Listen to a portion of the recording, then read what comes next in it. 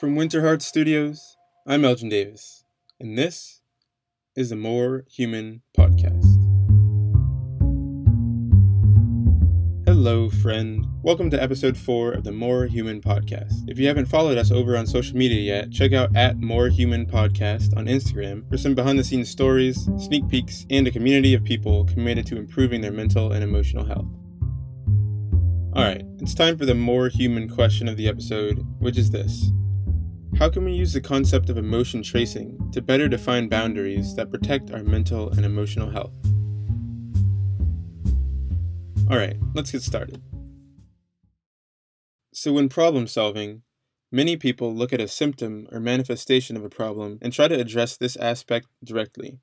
The thing is, in treating the symptom, the root cause is never actually being addressed, but instead, coping mechanisms are put into place to make the symptoms a bit more manageable. Oftentimes, coping is a choice, but there is a hidden opportunity cost associated with coping. Every day, every hour, every minute, and every second spent coping with a problem, treating the symptom and not the root cause, is time not being invested into a more permanent and more sustainable solution. Here's a less human example to help illustrate this idea. So you're standing at a certain point along a riverbank, and you notice through whatever tools or observations that the salmon swimming by are sick. They're poisoned somehow. And you, being kind-hearted in nature, as the listeners of this podcast are, do what you can to help these fish as they come by. It's great, it's noble, but in this case, you're not actually solving the problem. You're treating a symptom of the actual problem. In order to solve the root problem, you need to go upstream and discover and analyze the root cause, the first link in the chain that is causing these fish to be sick in the first place. And you have to solve the problem there. Then, the rest of the chain will take care of itself. Simple enough. Let's try a more human example. Imagine a patient comes in to see a doctor for an annual checkup or physical.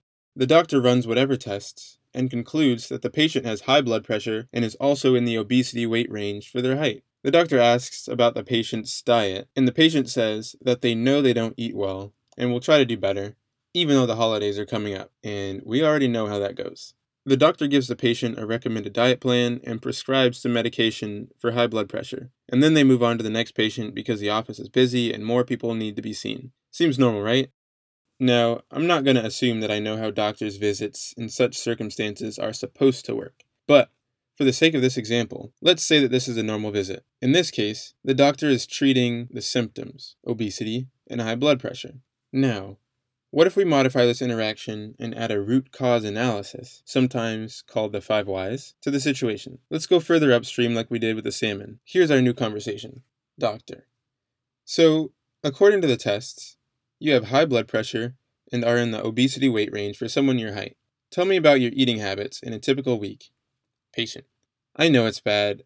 I just love home-style cooking and comfort foods. I eat a lot of fried foods and fast food because it tastes really good and it's pretty quick. And it makes me feel good when I need it. You mentioned comfort foods and food making you feel good. Tell me more about that. Well, without getting into too many details, me and my partner, we fight a lot. Mostly them blowing up at me for little things. I have a lot of go-to comfort foods when I'm feeling down or upset or angry. And actually, it happens almost every day, now that I think about it. How long have you been with this person? About 4.5 years. Forgive me for asking such personal questions, but why exactly are you still with this person? I don't know. I mean, I'm 34 years old, and I want to start a family soon, and I feel like I'm running out of time. I don't want to be alone anymore at this point in my life. Before you were with this person, would you say that your eating habits were similar to where they are now? I think so. I've been doing this type of thing for as long as I can remember. And scene. So, this example is not nearly so simple and clear-cut as a salmon example. But such is the fact of the human condition. Now, I don't know whether or not it's appropriate for a primary care physician to be asking such personal questions, but put that thought to the side for now. For the sake of a comprehensive example, I wanted to show what this idea of going upstream can look like in a human situation. Sure, medicine could be prescribed and dietary advice given, but it doesn't really address the triggers that cause this behavior in the patient in the first place. It doesn't address the tendency to remain in a seemingly abusive relationship for fear of loneliness or possibly retaliation. It doesn't address the long-standing habits learned as coping mechanisms years ago during periods of trauma, perhaps dating back as far as early childhood. It doesn't address, how the idea of comfort food is being used as an escape hatch from processing uncomfortable emotions and taking the necessary action. There's a whole chain of events, triggers, and patterns that lead to this downstream manifestation of high blood pressure and obesity. But a simple, surface-level diagnosis and prescription is not going to solve that problem. It's going to treat a symptom, and that's not what we want. Now, how do we apply this to mental and emotional health? There's a strategy that I learned from Dr. Susan David called emotion tracing, where we apply this root cause analysis to an emotion we're currently experiencing or have experienced in the past. First, we identify it, then we label it, and then we begin to ask and answer guiding questions to trace the emotion as close to the root as we can get. Now let's hear an example of a conversation that someone might have in their own mind, so self-to-self conversation, to trace an emotion involving something upsetting their mentor recently did. Why do I feel so angry that he did that? Well, he is my mentor, and I really respect him, so his actions feel like a very personal betrayal. Why exactly does it feel like a personal betrayal? When he did what he did, it betrayed my trust, and now I'm questioning everything he ever taught me, and his motives along the way. So how do I feel about this betrayal?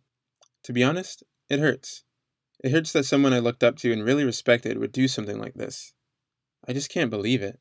Has something like this happened before in my life? Actually, now that I think about it, yeah. My stepdad betrayed my trust in a similar way when I was much younger. The more I think about it, I still haven't gotten over what he did to me all those years. Do you think that your emotional response to your mentor's betrayal could possibly be connected to or influenced by what happened years ago with your stepdad? Maybe. I don't know. It's possible. And scene.